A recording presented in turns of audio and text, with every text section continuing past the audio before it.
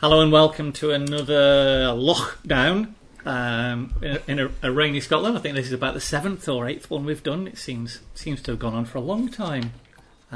Is it that many? I think it is. Anyway, yes. It only seems like 30.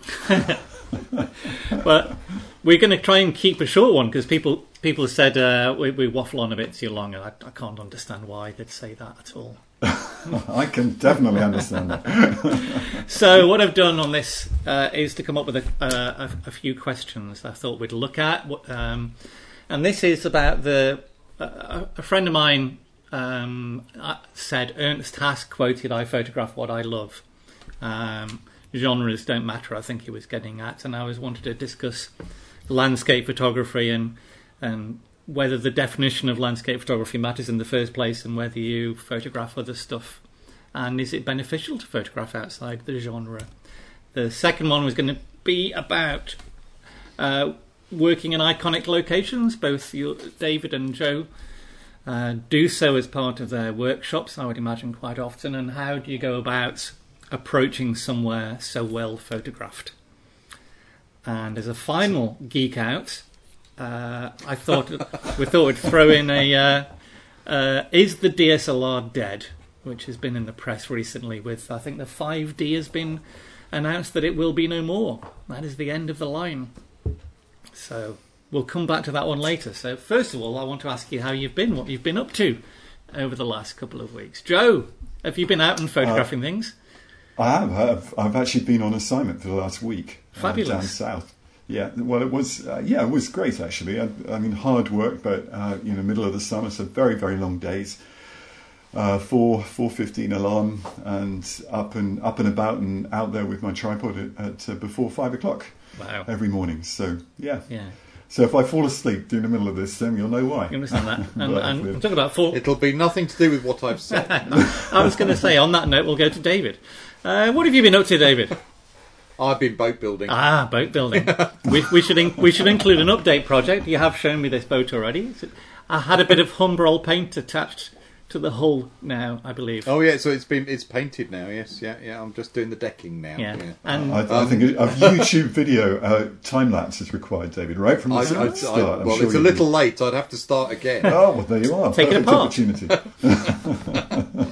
Yeah. Dismantle. Yeah. If only it was that easy. Yeah. So I've seen a couple of photographs go past of yours on the social media occasionally. Yeah, I've been shooting a little bit out on the afternoon walks on the phone, and I've done a couple of bits and pieces in the garden, sort of abstract things, but nothing that I've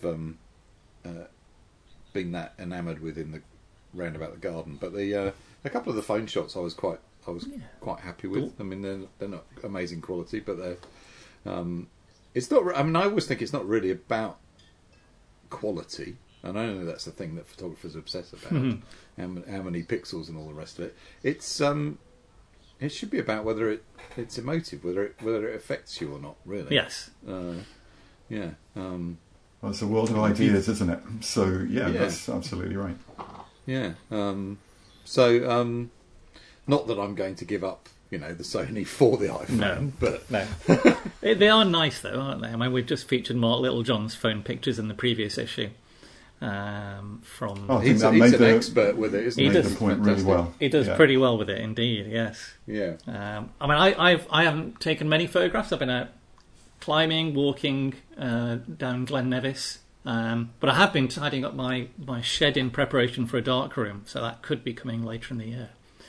Exciting! Quite excited about doing some alternative printing and such like, and getting the large format camera out again. Ooh. Not yet though. It's all a bit green up here, green and midgy. It is difficult time of year. It's dreadful that time of year, isn't it? So if you get a nice still day, it's just hell. It is. Although I have built a pair of what's called net specs, which is a midge net with some glasses embedded into them. So at least you can see at the same time as. Tim, you've got to put that as your editorial portrait, I think. In the next edition. I shall do that. Charlotte's got a good photograph. Charlotte's got a photograph of me belaying in them. You need to make sure that Netflix haven't already trademarked Netscape. Netscape. That's a bit dangerous, isn't it? There's a new brand name there. We should crack on to. Yes, right. The first question: landscape photography as a genre. Now, I've talked about this in a previous article, which I'll probably link to. But it's a funny thing on these genres, silos, whatever we'd like to call them. We work within them quite often, and social media tends to amplify that. What's your take on what does landscape photography mean, David? I'm not. Well, people generally think of me as a landscape photographer, but I'm not actually sure I am. Yes. So, what does it mean? Yeah, I think it's a very broad church, isn't it? Yeah. I remember when Charlie started Take a View, and the first winner was Gibb. What's he called? John Gibb. John Gibbs. Yeah. Oh, John, it is John Gibbs. Yeah, the windmills off Norfolk. Oh yeah, I think it was. yeah. Industrial landscape. Well, and there was lots of kind of chat about. Well, it's a seascape. Oh God, yes. Is it a seascape or is it a landscape? And I don't know. It's very elastic what's defined by it, but I think I would say that I predominantly make photographs in the landscape, but I don't think of the landscape necessarily as my subject. So the objects in the photograph are derived from the landscape, but the subject is not necessarily the landscape. So there's a whole other kind of set of philosophical questions to get into. Yes. Where do we go with that? Because I think object and subject are more often than not confused by photographers as one and the same thing. Whereas I think you'd be very rare to find a painter who consider them to be the same thing. Yeah. Because my sister has a picture of a Dutch flower seller calling at somebody's house, and on the face of it, it's just pleasantly pictorial. But I was quite fascinated, so I went and looked it up, and it's social commentary. It seems like something very simple and nice to look at, but that's not the intention of the painter. Yeah. And so and that applies to most painting, and I actually think it applies to most photography. So even when people think the landscape is the subject, it's not. Yeah. It's whatever emotion arises from looking at the landscape is the subject. Am I a landscape photographer? Yeah, I grudgingly allow that one. Yeah. Well, I just think of myself as a photographer. I think many people do. What do you think, Joe? Of the well, I think your question really is trying to explore: is it a good idea to do other things that's outside part of it, of yes. landscape photography? Yeah. And I think that I would say definitely yes to that. I think it is good. I also think that landscape, like David, it's such a huge subject, and I know that from the series I'm writing at the moment for On Landscape, On and Off, for trying to explore different areas of photography. And another anecdote I'll give you is that the Royal Photographic Society never had a landscape genre category up until a few months ago. And that is because they thought landscape could be travel, or it could be fine art, or it could be professional and applied, or it could be documentary, or it could be contemporary. So in other words, landscape could be anything you wanted it to be.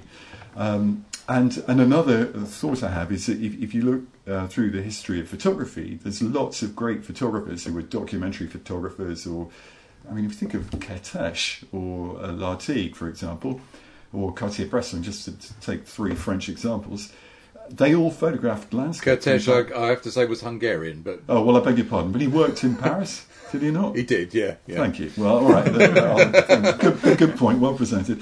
But I think the point is that I think it's you mentioned earlier, I'm not sure we got it on record, that Ernst Haas said he photographed what he loved. And I actually think that's what photographers do. It may be there's an agenda there, but you still have to be excited about taking the camera out and taking a picture.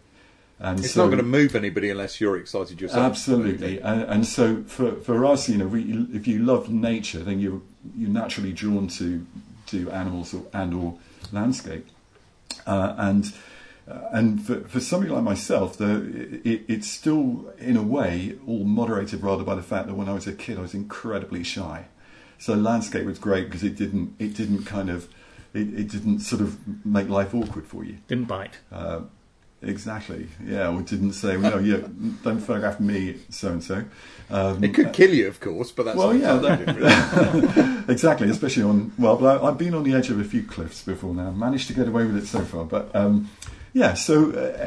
but everybody will have their own little kind of motive. What made them a landscape photographer? But I do think that if you are able to do other things, it's a good thing. And again, going back to personal experience, I know David will probably share this in some way. When we were young photographers a very long time ago, there was an awful lot of still life involved. It might have been large still life if it was cars, but as part of our practice as assistants.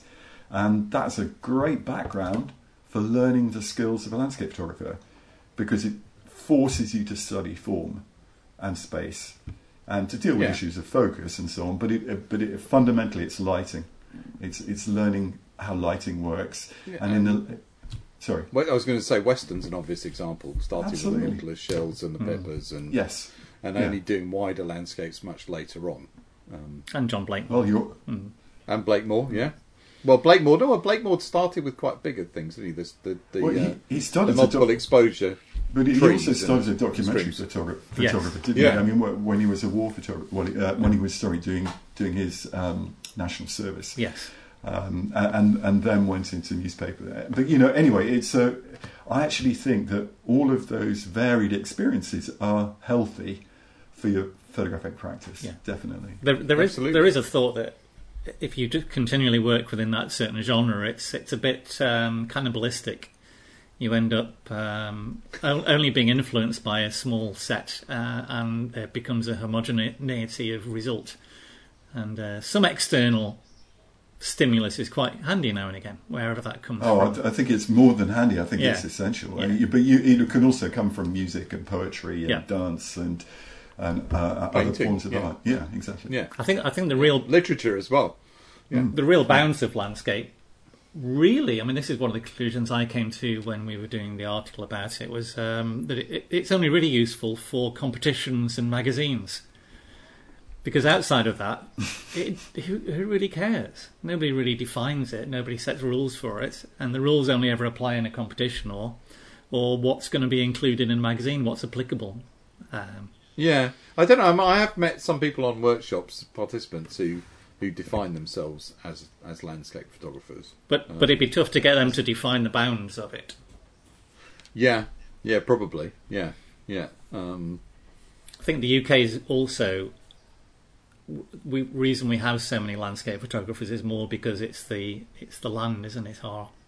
It's a fantastic. It is a fantastic place to do landscape photography, and that definitely helps. I mean, somebody who's travelled a little bit, as well, certainly David has as well. And although there are places that are more spectacular with bigger landscapes and more dramatic stuff going on, as a sort of fusion of accessible things to photograph and very varied lighting, I think it's virtually impossible to beat it.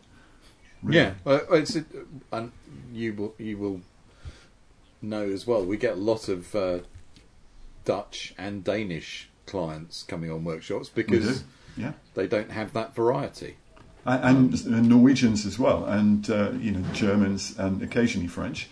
But very, very few from. I suppose it's almost culturally, it's quite a strong Northern European tradition. I would say, photographing the land.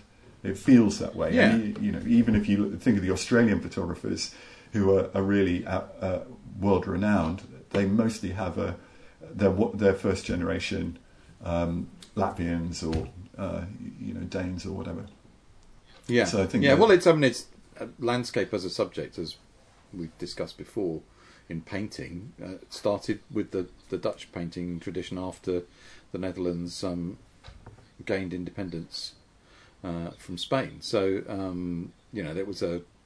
that's the first time that landscape graduated from just being a background to a biblical story or a Greek myth or whatever. It started as a genre in painting in Northern Europe, and I suppose it makes sense that it would carry on in that way here. I mean, what's different, I suppose, with the European perspective as opposed to the American perspective is that the Americans took it early on in the 20s and 30s, I suppose, to that extra step of it being the landscape without side of man, which was easier. If you're gosh, we could go on about this, couldn't we? But I mean, if you look at American photography, it goes back a long, long way before Ansel Adams and Paul Strand and Co. Carlton Watkins and Timothy O'Sullivan are the names that spring to mind, but it also the railway photographers. Albert Bierstadt, he had two brothers, I think, and they were both photographers, pioneering photographers. And Albert Bierstadt is a very famous Hudson River School painter, and actually many of his compositional ideas are founded on the experiments that his brothers were doing, and so I think they actually worked together. So there's a sort of cross fertilization. And Tim and I did this little podcast about Muybridge, and what's really interesting with him was he was doing very kind of off the wall, jarring compositions. They weren't all just beautiful, picturesque shots of Yosemite. They were kind of slightly unsettling in many cases.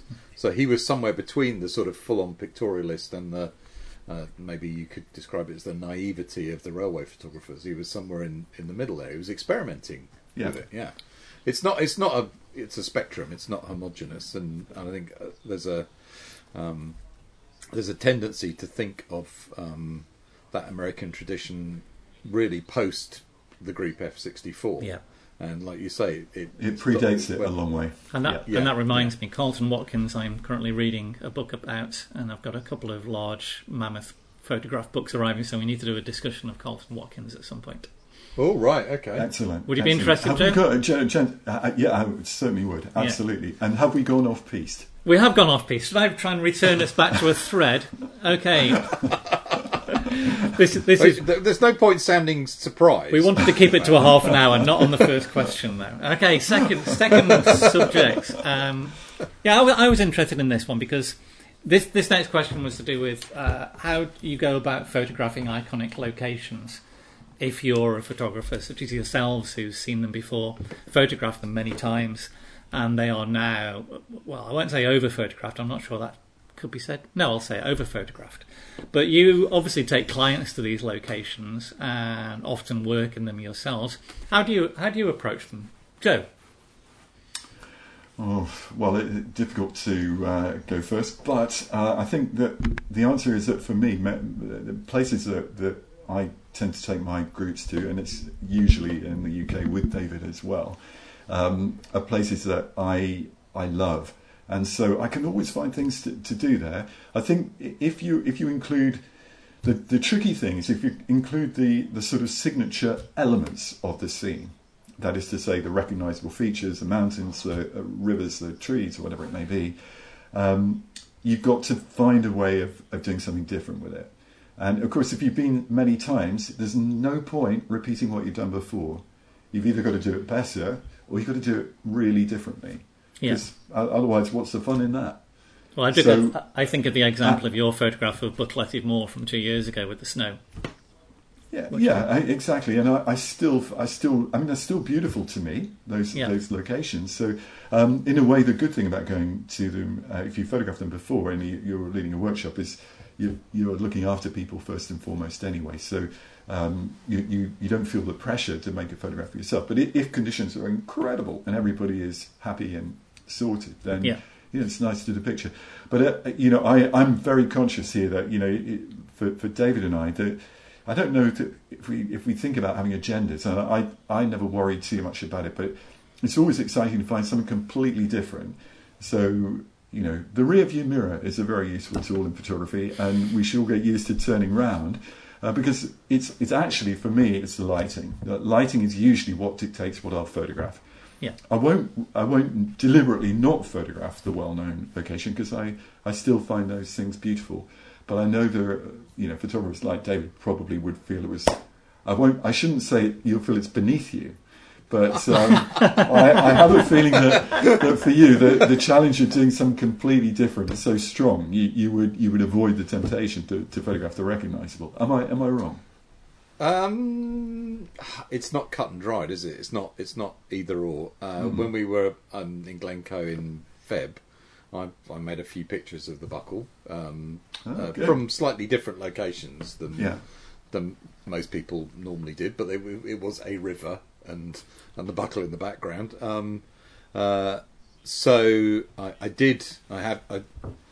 will shoot that. I would try and make it slightly different, but my instinct is always not to shoot the elephant in the room. Yeah. Is that as a challenge? Yeah.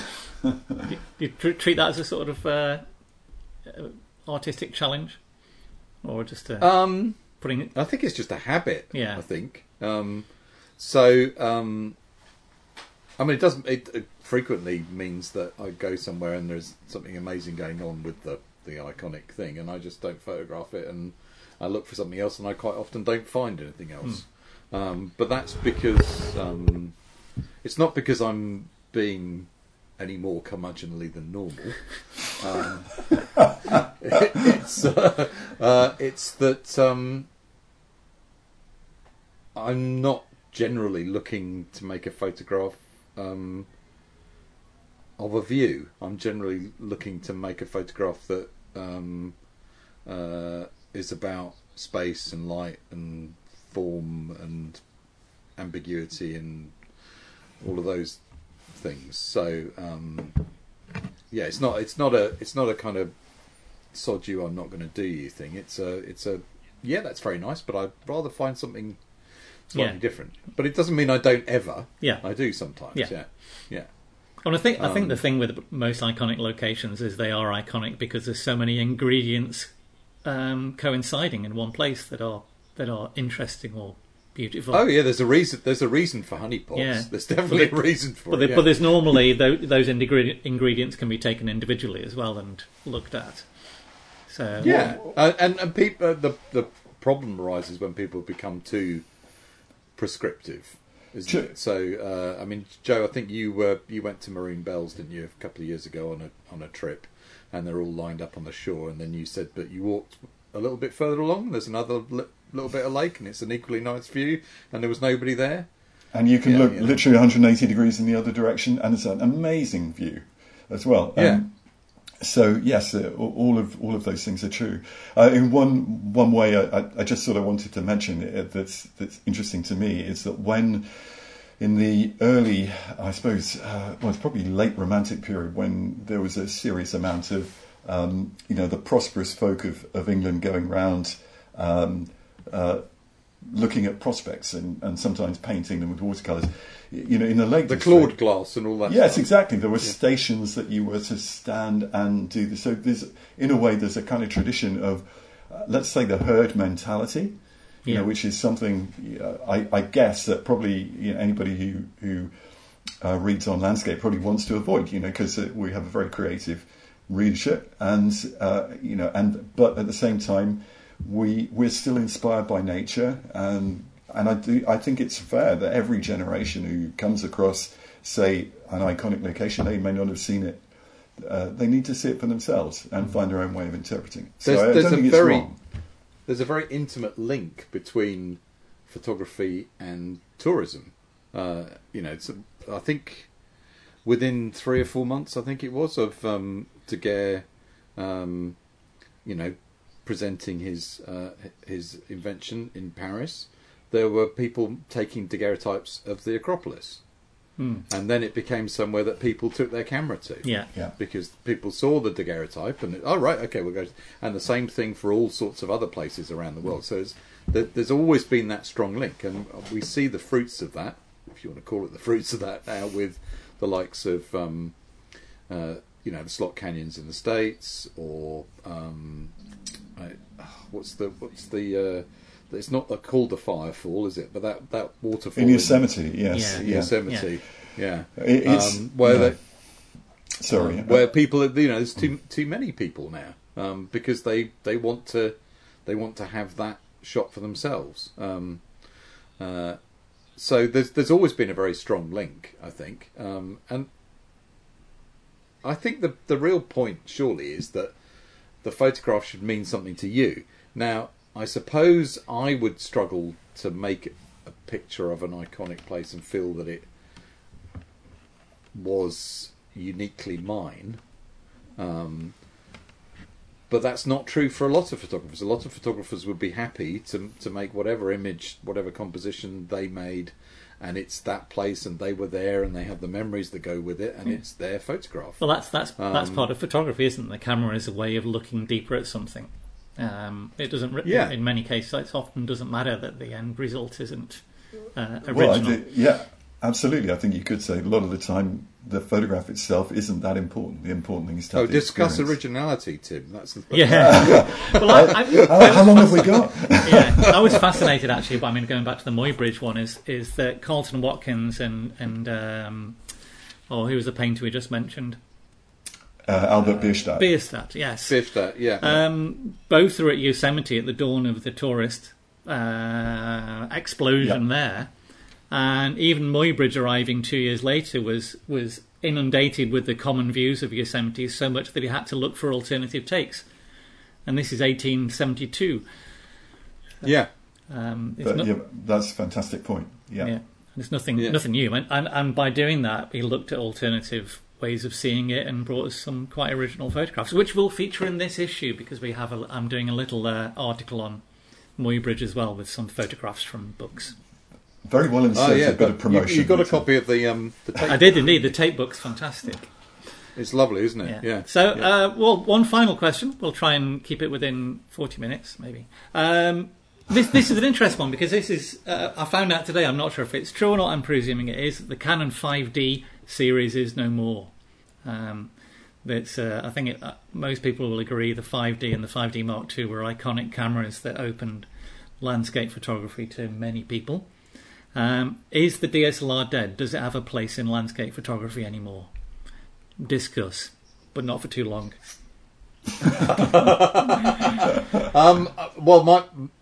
I suppose my answer would be: does it matter? Yeah. Well, that was short. Joe. Well, it's tempting to just say yes, but I mean, so I think it's very simple. Canon, of all the major manufacturers, they had the biggest investment in the tradition. I know Nikon do, but they're a much smaller company, and they're struggling for various reasons. I think the 5D is actually it was a print from the 5D that first convinced me that digital photography might have some benefits, actually. And Mark Bauer came on a workshop with me, and he showed me a print he'd made with the original 5D, and it was really excellent.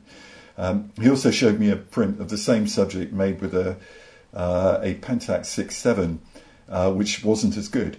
What he didn't tell me at the time was it wasn't made with a very good scanner. So that was possibly why. But no, I think that I agree with David. I don't think it matters. First and foremost, for landscape photography, I would argue that actually that when Sony basically packed in doing serious DSLR development about 7 or 8 years ago, they put all their eggs into the mirrorless basket, and I think they could see what was coming. And essentially, the only reason that's held mirrorless back up till now has been speed. And like everything else in computing, that's almost solved now. Yeah. So does a DSLR have any advantage for landscape? I personally can't see any that would make me want to change. I don't think the DSLR does have any advantage. I think it still has just a slight edge for wildlife photography. Yeah, absolutely. But that will, I think, in the next generation, that will be gone. That distinction. There's so many advantages to having the electronically generated image, front and center, whether it's within the viewfinder, so to speak, or with a good LCD screen. And there are some fabulous DSLRs out there which have great live view. The Nikon D850, all of the contemporary Canon Pro cameras are excellent. But really, they are bulky. It doesn't matter, it doesn't matter that much because, let's face it, the lenses are equally bulky. Yeah. For a full frame mirrorless. But the reality is that there's too many other operational advantages, and especially if you're going to shoot video or film. David, you use the A7R4, is that correct? 4, yeah. How do you find the viewfinder in it? Fine, yeah. I I use it for crude sort of composition, but it's got plenty of pixels. It doesn't have that kind of bitty view that like the early Lumixes and all of those did. I don't have any problem at all with using it, and it seems to be 100% as well. That's been a bugbear for lots of people with DSLRs, isn't it? That they don't give you 100% view. Frame edges. Seems a bit ridiculous. Yes. Yeah. No, I don't have any problems with it at all, and I suppose it's a little bit like, when I use the 5.4, I'm using the ground glass screen, but the picture is actually, I know, is going to come later. When I get the piece of film back and I scan it and then I post process it, and the same with the Sony. So I look at it, it looks nice. I think I've got the exposure right, fine. Move on. What I actually do later, the performance as Ansel Adams would have it, that's where it matters, and you just have to be confident that the camera will capture what you want it to capture, and they have fantastic dynamic range. It's the same as the high-end Nikons as well, of course, because it's the same sensor basically, isn't it? So I think so. Nikon say they have their own sensor, but I think it's Sony architecture. I Cleverly rebadged. think Sony make it. No, I think it's a great kit. The only problem for me, ironically, is that it's too fast. So I have to go manual focus and a tilt shift adapter because I have to slow down. Just to slow you down. I can't keep up with it. Fantastic. Yeah. Well, thank you very much, both of you. I think we've kept within 30 minutes. No, we haven't. Never mind. We didn't go over the hour, so that's fine. We tried. Look forward to speaking to you next time. Great. All right. Thanks, Tim. Thanks, Joe. Bye. Cheers, David. Bye.